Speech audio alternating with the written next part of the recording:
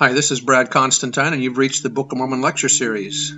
I've been teaching seminary and institute for the last 11 years, and this is an attempt to do a deep dive into the Book of Mormon itself. I'm hoping that you'll find this uplifting and edifying. This is not an official recording of the Church of Jesus Christ of Latter-day Saints, but every attempt has been made to be as doctrinally accurate as possible. So if you're ready for a deep dive into the Book of Mormon, here we go. Hi, and welcome back to this Book of Mormon podcast. This is going to be Alma chapter 58. Now remember, the Nephites, along with the 2,060 stripling warriors, have defeated the army of the Lamanites. The Lamanites have fled, and the Nephites have been preserved once again, and not a single one of the 2,060 has been slain. And so the 58 is a continuation of Helaman's letter to Moroni. So let's get into this. Verse 1, and behold, now it came to pass that our next object was to obtain the city of Manti, but behold, there was no way that we could lead them out of the city by our small bands. For behold, they remembered that which we had hitherto done, therefore we could not decoy them away from their strongholds.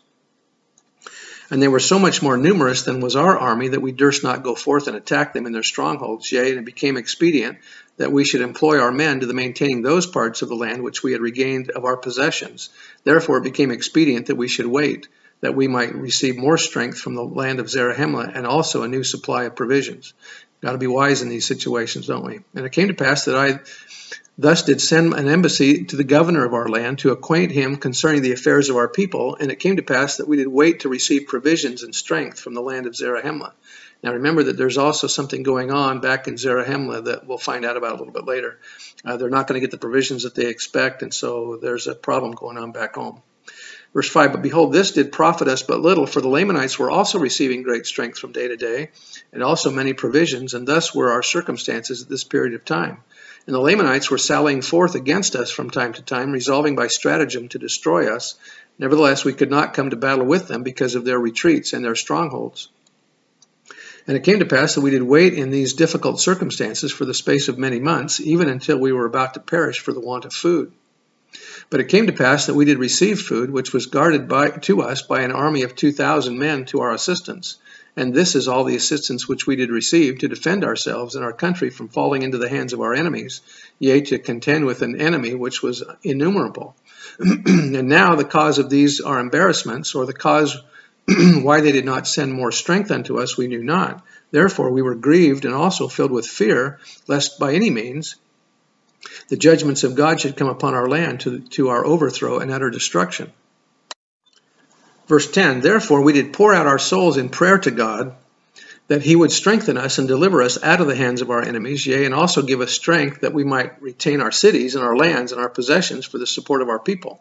Yea, and it came to pass that the Lord our God did visit us with assurances that he would deliver us, yea, insomuch that he did speak peace to our souls, and did grant unto us great faith, and did cause us that we should hope for our deliverance in him.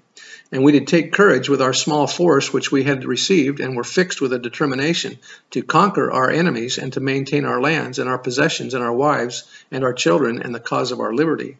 And thus we did go forth with all our might against the Lamanites who were in the city of Manti, and we did pitch our tents by the wilderness side which was near to the city. And it came to pass that on the morrow, that when the Lamanites saw that we were in the borders by the wilderness, which was near the city, that they sent out their spies round about us, that they might discover the number and the strength of our army. And it came to pass that when they saw that we were not strong according to our numbers, and fearing that we should cut them off from their support, except they should come out to battle against us and kill us, and also supposing that they could easily destroy us with their numerous hosts, therefore they began to make preparations to come out against us to battle. And when we saw that they were making preparations to come out against us, behold, I caused that Gid, with a small number of men, should secrete himself in the wilderness, and also that Teomner, and a small number of men should secrete themselves also in the wilderness. Now Gid and his men were on the right, and the others on the left. And when they had thus secreted themselves, behold, I remained with the remainder of my army in that same place where we had first pitched our tents against the time that the Lamanites should come out to battle. And it came to pass that the Lamanites did come out with their numerous army against us. And when they had come and were about to fall upon us with the sword, I caused that my men, those who were with me, should retreat into the wilderness. And it came to pass that the Lamanites did follow after us with great speed, for they were exceedingly desirous to overtake us, that they might slay us. Therefore they did follow us into the wilderness. And we did pass by in the midst of Gid and Teomner, insomuch that they were not discovered by the Lamanites. And it came to pass that when the Lamanites had passed by, or when the army had passed by Gid and Teomner, and had passed by, Gid and Teomner did rise up from their secret places, and did cut off the spies of the Lamanites, that they should not return to the city. And it came to pass that when they had cut them off, they ran to the city and fell upon the guards who were left to guard the city, insomuch that they did destroy them, and did take possession of the city. Now this was done because the Lamanites did suffer their whole army, save a few guards only, to be led away into the wilderness. And it came to pass that Gid and Teomner by this means had obtained possession of their strongholds. And it came to pass that we took our course, after having traveled much in the wilderness, towards the city of Zarahemla. And when the Lamanites saw that we were marching towards the land of Zarahemla, they were exceedingly afraid, lest there was a plan laid to lead them on to destruction. Therefore they began to retreat into the wilderness again, yea, even back by the same way which they had come.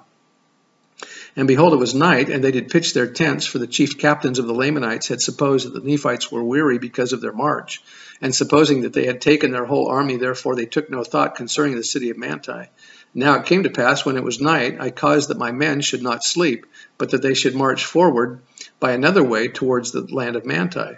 And because of this our march in the nighttime, behold, on the morrow, you wonder why they didn't all do this. If this is successful, fighting at night and traveling at night, why didn't they all do it? Anyway, I digress. On the morrow we were beyond the Lamanites, insomuch that we did arrive before them at the city of Manti. And thus it came to pass that by this stratagem we did take possession of the city of Manti without the shedding of blood. Their own blood, because it appears that the guards and maybe the spies of the Lamanites were killed.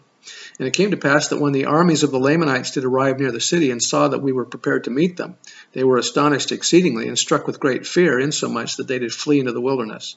Yea, and it came to pass that the armies of the Lamanites did flee out of all this quarter of the land.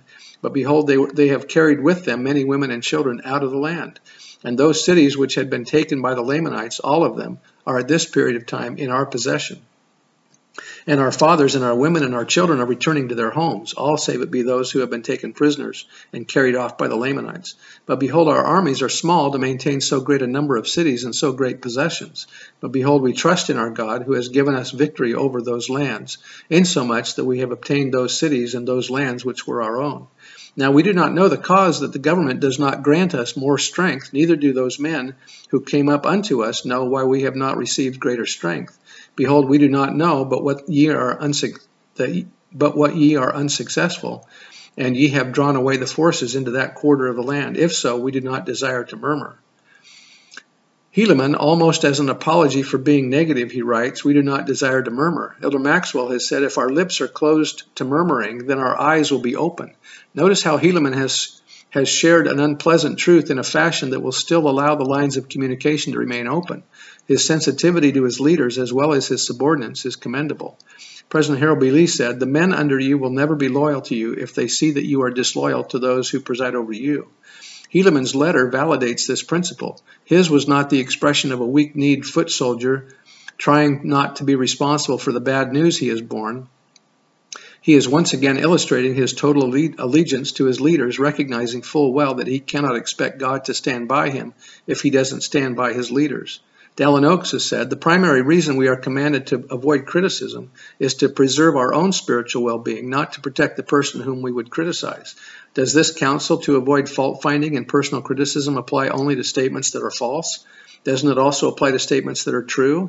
The fact that something is true is not always a justification for communicating it. For example, it is wrong to make statements of fact out of an evil motive, even if the statements are true.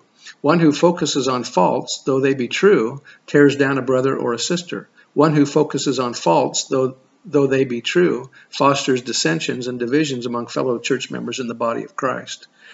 Verse 36, and if it is not so, behold, we fear that there is some faction in the government, that they do not send more men to our assistance, for we know that they are more numerous than that which they have sent.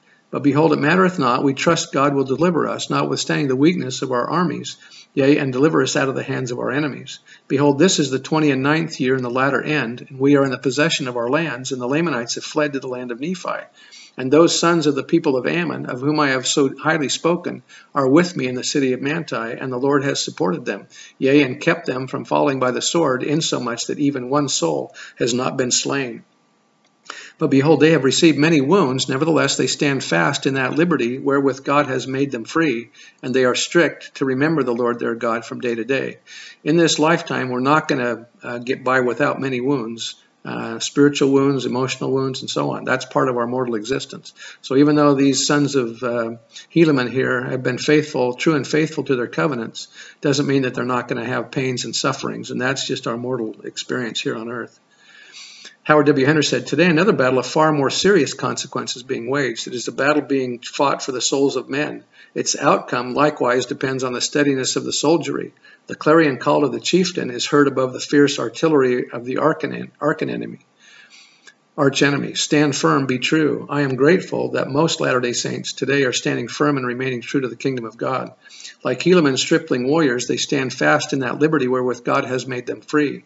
And they are strict to remember the Lord their God from day to day. Yea, they do observe to keep his statutes and his judgments and his commandments continually, and their faith is strong in the prophecies concerning that which is to come. I am referring to the members of the church who live their Christian beliefs in the quiet commonplace of their daily lives.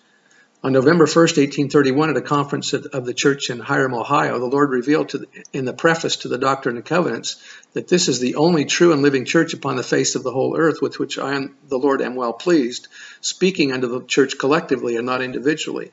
This should raise a question in our minds of eternal significance. We know that this is the true and living church institutionally, but am I a true and living member individually? This question may appear as a play on the words of the Lord when he said, this is the true and living church. When I ask, am I a true and living member? My question is, am I deeply and fully dedicated to keeping the covenants I have made with the Lord? Am I totally committed to living the gospel and being a doer of the word and not a hearer only? Do I live my religion? Will I remain true? Do I stand firm against Satan's temptations? He is seeking to cause us to lose our way in a storm of derision and a tide of sophistry. We can have victory, however, by responding to that inner voice calling, stand firm. Continuing verse 40, yea, they do observe to keep his statutes and his judgments and his commandments continually, and their faith is strong in the prophecies concerning that which is to come. And now, my beloved brethren Moroni, may the Lord our God, who has redeemed us and made us free, keep you continually in his presence, yea, and may he favor this people, even that ye may have success in obtaining the possession of all that which the Lamanites have taken from us, which was for our support. And now, behold, I close mine epistle. I am Helaman, the son of Alma. I bear testimony of the truth of these things, and that as we strive to keep the commandments and be ever diligent in doing the things the Lord has commanded us, then we'll have the blessings of the Lord. I bear that testimony in the name of Jesus Christ. Amen. See you next time.